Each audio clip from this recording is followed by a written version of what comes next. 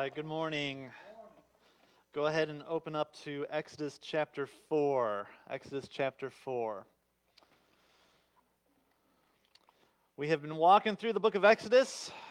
Israelites, of course, are in Egypt in slavery right now. They've been crying out to God, and God hears their prayers, and He raises up Moses, of all people, to go and to rescue them, to redeem them. And so, if you've been with us, you've seen the journey that Moses has been on already. And I want to point out something I don't think that I've mentioned before.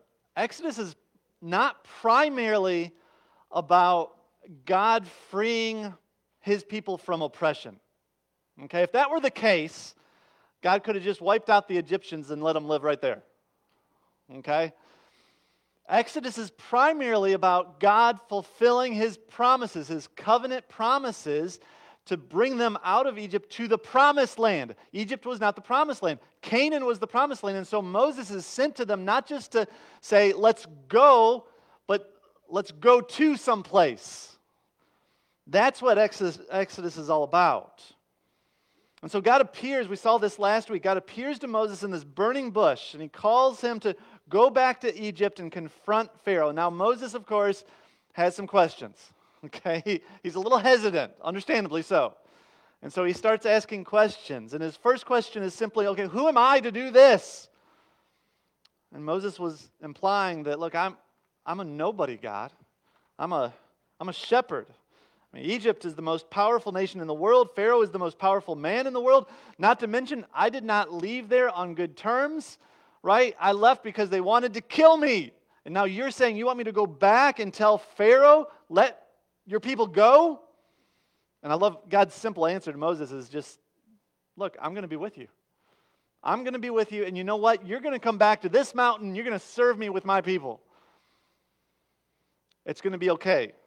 I've got your back. You've got nothing to worry about.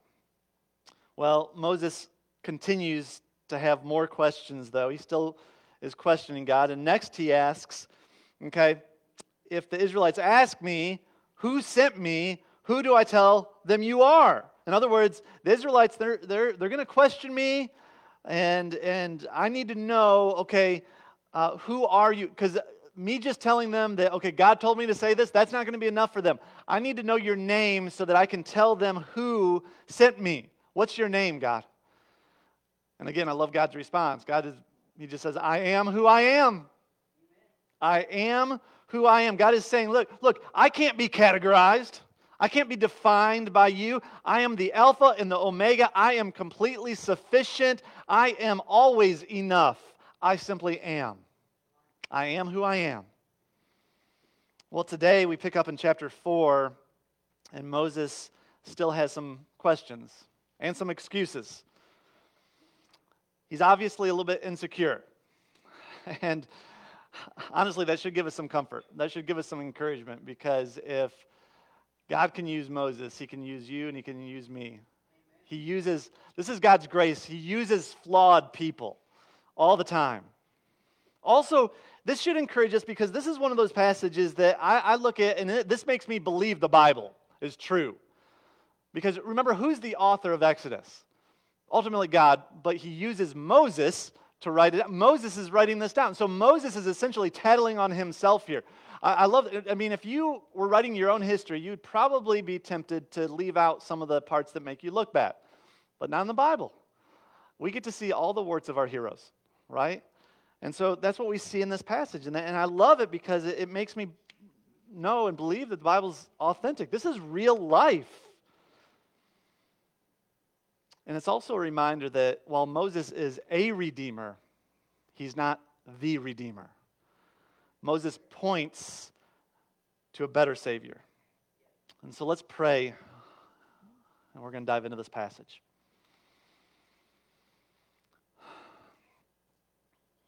Father, I recognize that my words are not sufficient to change anybody's life or to have any kind of impact. And so we need you We need your word to be clearly spoken this morning.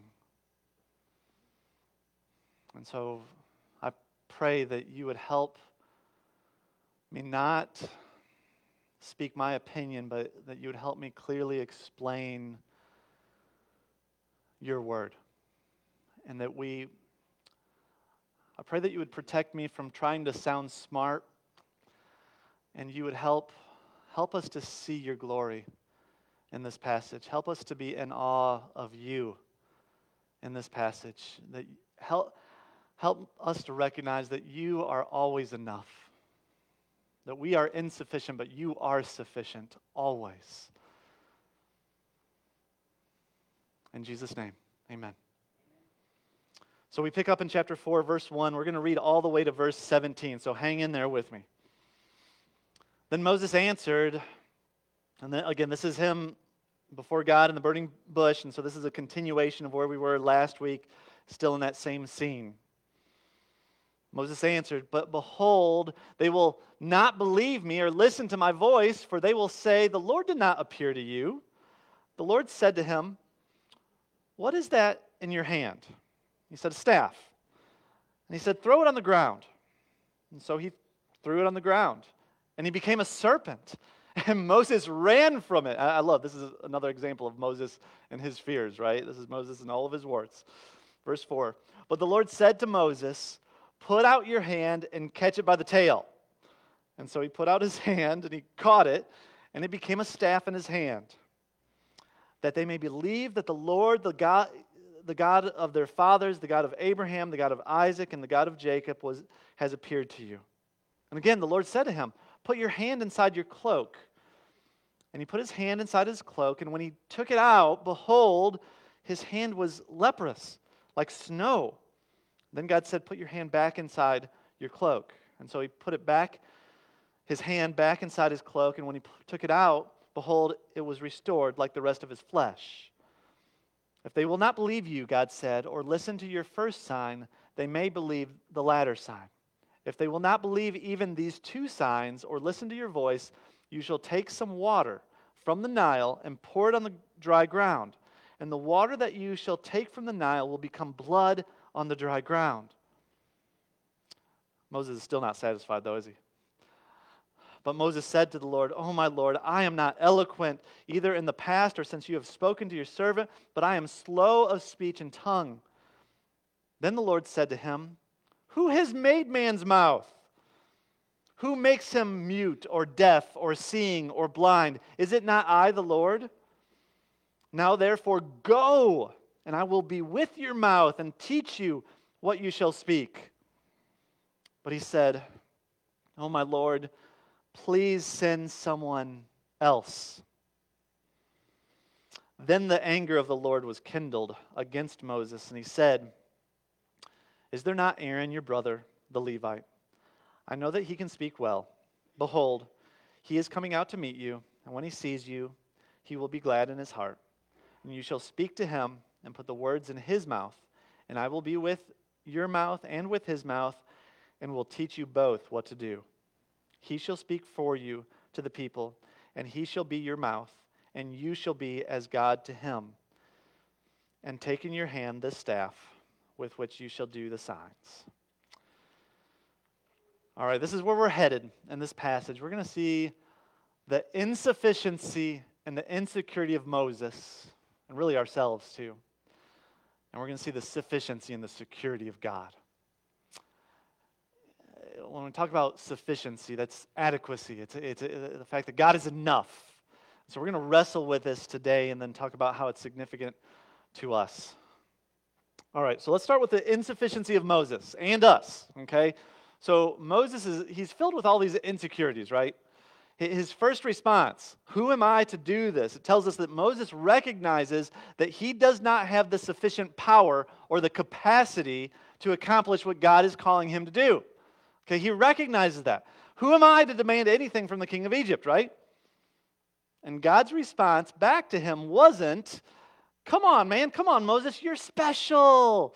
Okay, you'll be fine." God doesn't try to give him a pep talk to bolster his self-esteem, doesn't he? He doesn't do that. No, instead, he gives Moses a much better promise. A much better promise. He says, I will be with you. And God is implying, you know what, Moses? You're right. You're not sufficient.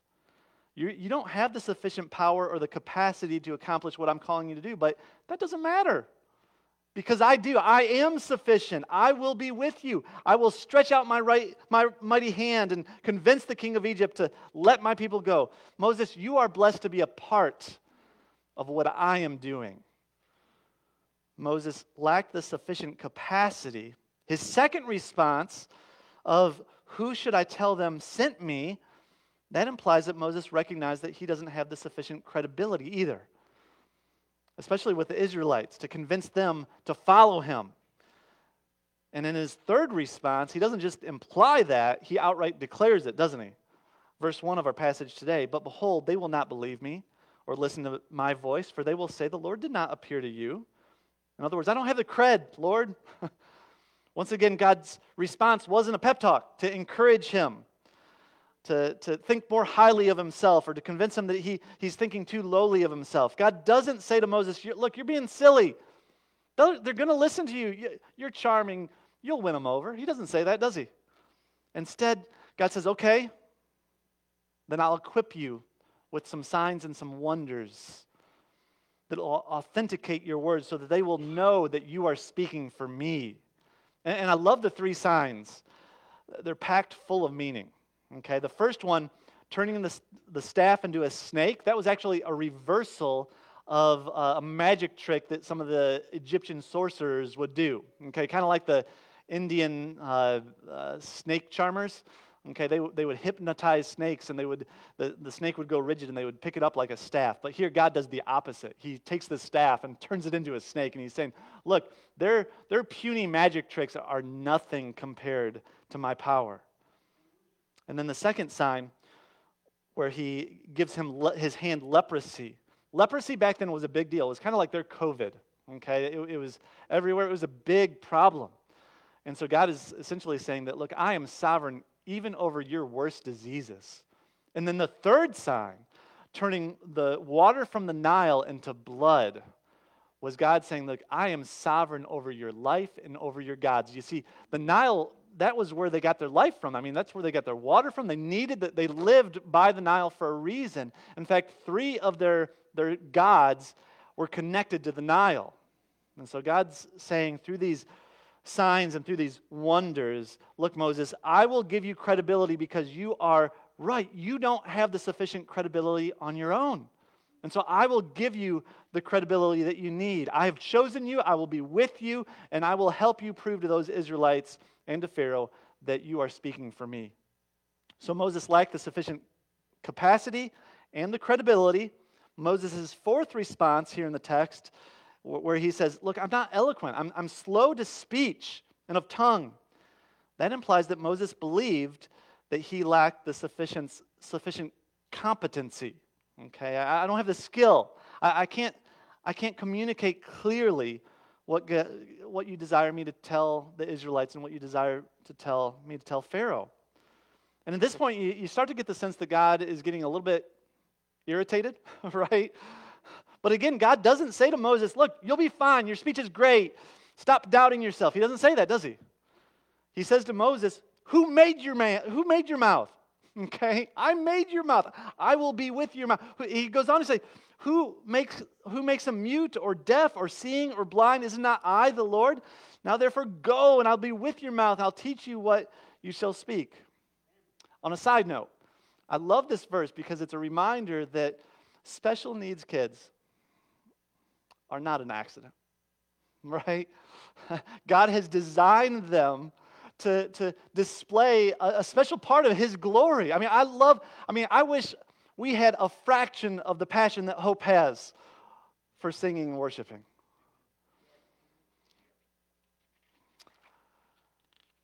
So God once again says to Moses, you don't need to be a good speaker. I'm going to be with your mouth. I made your mouth. I will teach you what to say. Now, I will say, after wrestling with this a little bit, I'm not convinced Moses was actually that bad of a speaker. Okay? A couple reasons. One, You go to the New Testament, Acts chapter 7, Stephen describes Moses as being instructed in all the wisdom of the Egyptians, and he was mighty in words and deeds. But even more convincing than that, the fact that he was fine with talking to Aaron. Okay? So God says, look, I'll provide Aaron, your brother. And I know he speaks well. You can speak to him, and then Aaron will speak to them. And Moses was cool with that. If it was a clarity issue, he'd still have the same problem, right? But I don't think it wasn't a speech clarity issue. It was a scaredy-catty issue, okay? Moses felt that he could speak clearly to Aaron, but he can't speak to the Israelites. He can't speak to Pharaoh because he's scared. And so Moses' final protest was simply, God, can you just please send somebody else? And this is the camel that broke the camel's back. This is what finally angers God. Why? Because this is Moses basically saying to God, I don't trust you. I don't trust that, like, you being with me, you giving me these signs and wonders, you telling me what to say, I don't believe that that's going to be sufficient. This is why the author of Hebrews says, and without faith, it is impossible to please God. For whoever would draw near to God must believe that he exists and that he's a rewarder of those who seek him. In other words, to please God, you need to trust in his sufficiency and that he will fulfill his promises. So Moses recognized his own insufficiency, but that wasn't the main problem. The problem was that he failed to trust in the sufficiency of God. God doesn't get angry when Moses fails to trust Moses. God gets angry when Moses fails to trust him. And so Moses he's insecure because he recognizes his own insufficiency, but he fails to recognize God's sufficiency. That's what causes his insecurity, right? And we need to understand that insecurity in our lives is actually a gift from God. Let me explain. First of all, some insecurity is a healthy insecurity because it keeps you alive. Okay, if you're in a dangerous situation, it's good that you're insecure. Moses fled Egypt because he knew Pharaoh wanted to kill him. That was a healthy insecurity that saved his life. If you're driving on an ice patch and your car starts to go sideways, in that moment, it's right to feel insecure, right? Insecurity is also a mercy from God when we feel conviction of sin. And it causes us to realize that we need a Savior. And we realize that we deserve God's wrath because we've not been reconciled to him through Christ. And so that's a mercy because God's designed insecurity as a warning that we're in danger. It's a warning that we're vulnerable. So it's a gift because it can ultimately lead us to find our security in Christ. Now, sometimes insecurity can be consuming. Sometimes this kind of insecurity, it's not simply brought on by a dangerous situation. It's much deeper. It's much more controlling. It's with us all the time for some of us. It's something that can impact every decision that we make. It can keep us up at night. And it bubbles up in different ways in different people. Sometimes insecurity can look like meekness. Maybe you're somebody that's very compliant. It can look like just somebody who's very apologetic, overly apologetic, always taking the blame, avoiding others, often avoiding attention. You end up hiding. But also, this kind of insecurity can sometimes look arrogant, prideful, defiant even, never admitting that you're wrong, and it's because you're longing for attention and approval from others.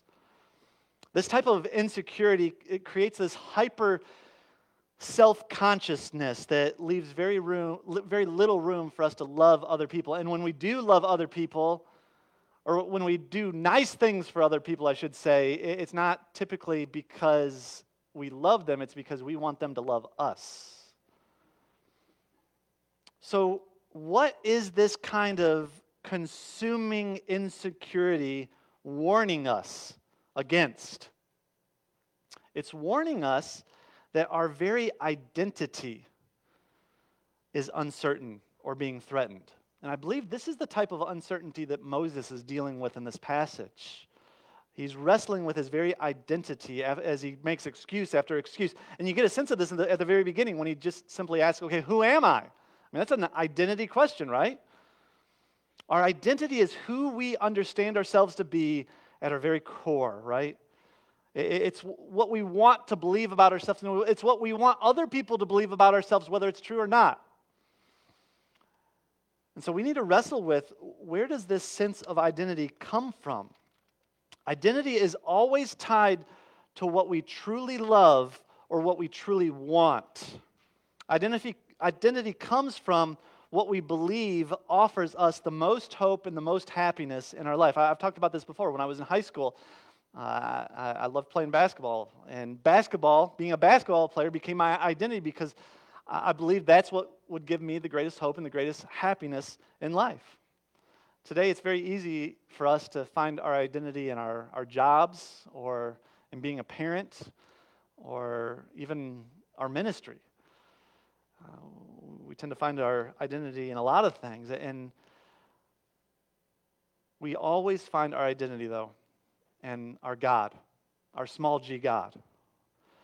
See, our God is the person or the thing that determines who we are, what our purpose is. Our God controls our decisions, our decision-making, and what we perceive our worth to be. Our God is what we long for because we believe its promises will bring us our greatest joy and our greatest happiness. And so when we feel insecure because something is threatening our identity, and so if we have this state of insecurity, okay, this insecurity that just seems to always be there because our identity is being threatened, it tells us something about our God. And so, again, insecurity is really a gift because it's exposing our heart. It's exposing the idols in our heart, our gods. And it's also a gift because it's an invitation.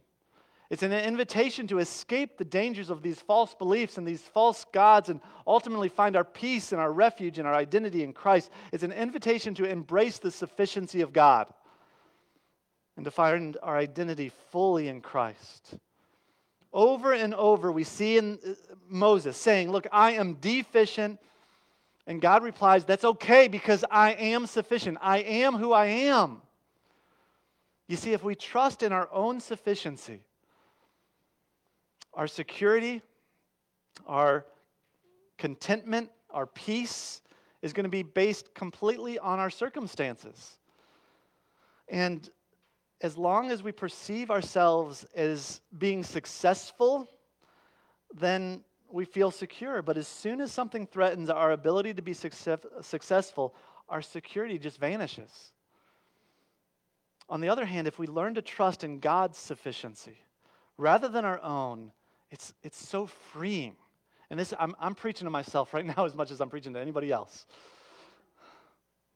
Our security and our contentment and our peace are no longer based on circumstances then that are constantly changing. Instead, they're based on I am, the great I am, the one who is the same yesterday, today, and tomorrow, the Alpha and the Omega, the beginning and the end, the one who never changes. That's the lesson that I see in this passage. A pastor friend of mine once wisely pointed out that often in the Old Testament, God would attach his name Yahweh, or I am, to an attribute of his that supplied something that his people were lacking. So last week we talked about how Abraham was about to sacrifice his only son Isaac, and God stops him and provides a ram as a substitute sacrifice, which is a foreshadowing of Christ, right? And Abraham calls that place what? Jehovah Jireh, I am your provider. Later on in Exodus 15, we're going to see the Israelites are in the wilderness and they're thirsty. And so they come across some water, but the water's bitter. They can't drink it. And so God tells Moses to put a piece of wood in the water, and miraculously, all of a sudden, now the water is drinkable. It's fit for drinking. And immediately after that, God identifies himself as Jehovah Rapha, I am your healer. Exodus 17, after the Israelites defeat the Amalekites, Moses builds an altar and he calls it Jehovah Nissi, Yahweh our banner, or Yahweh our refuge. When David was walking through the valley of the shadow of death, he calls God a Jehovah Ra, or Jehovah, I am your your shepherd. When Isaiah wasn't sure how he was going to survive another day, God says to him, Jehovah, I am Jehovah Sabaoth, Yahweh of hosts, I am your defender. And you come to the New Testament, and Jesus, when you study the I am statements of Jesus, often what he's doing there is he's describing himself as one who is able to supply what you are lacking. And so to the hungry, he says, I am the bread of life. To the thirsty, he says, I am the living water. To those who are in darkness, he declares, I am the light. To those who are filled with anxiety, he says, come to me, I am gentle and lowly. To those who feel lost and alone, he says, I am the good shepherd. To those who lack hope, he says, I am the way. To those who are confused, he says, I am the truth. To those who fear death, he says, I am the life. There is nothing you lack that Jesus can't give you. He fills everything. He is enough. Jesus says to you, my grace is sufficient for you, for my power is made perfect in weakness. And because of that, like Paul, we can declare, therefore, I will boast the more gladly of my weaknesses, so that the power of Christ may rest upon me. For the sake of Christ, then I am content with weaknesses and insults and hardships and persecutions and calamities. For when I am weak, then I am strong. Is this not the gospel? This is the gospel. God, our righteous creator, like we talked about in class today, right? Our righteous creator who is holy. And we, who are we? He is sufficient. He is completely sufficient. And we, sinners, rebellious sinners, we are not sufficient to stand in front of a holy God. But the good news is that Jesus Christ, the God-man, comes and is completely sufficient, never sins, and because of that, he became the ultimate sacrifice, the sufficient sacrifice that we could not be, pays the penalty that we deserve on the cross, sacrificing his own blood so that now when we trust in him and say, look, I know that I'm not sufficient, but you are sufficient, and so we trust in his sufficiency, he says you're forgiven. And he looks at you and he says, all I see is Christ in you. Yes, you are sinful, you are dirty rags, but I wipe all your sin away because of what Christ did for you on the cross. And so God says, if you've never trusted, if you've never relied on his sufficiency to save you, don't wait another day. He is sufficient. He will give you everything you need for salvation and to live a godly life. Let's pray that God would help us to see that and embrace that. Father, thank you so much that your word reminds us over and over that you are enough. You are more than enough, that you supply all of our needs. Ultimately, you give us salvation because we can't save ourselves. We bring nothing to the table, Lord. Even faith is a gift from you. And so I plead with you that you would open up our eyes to see this and to embrace this. If there are people in this room that have never trusted in you for salvation, I pray right now that your Spirit would convict them of their sins. They would realize that they are insufficient to stand before your holiness and that they would cry out to you with pleading for forgiveness, and they would embrace you and trust that you are sufficient. What you did on the cross is sufficient to save them. And for those of us who are believers, I pray and I plead with you that you would rid us from insecurity because you rid us from this belief that we are self-sufficient. Help us to lean on you in everything so that we would be freed from fear and totally reliant upon you for everything in this life, that you are our healer, that you are our provider.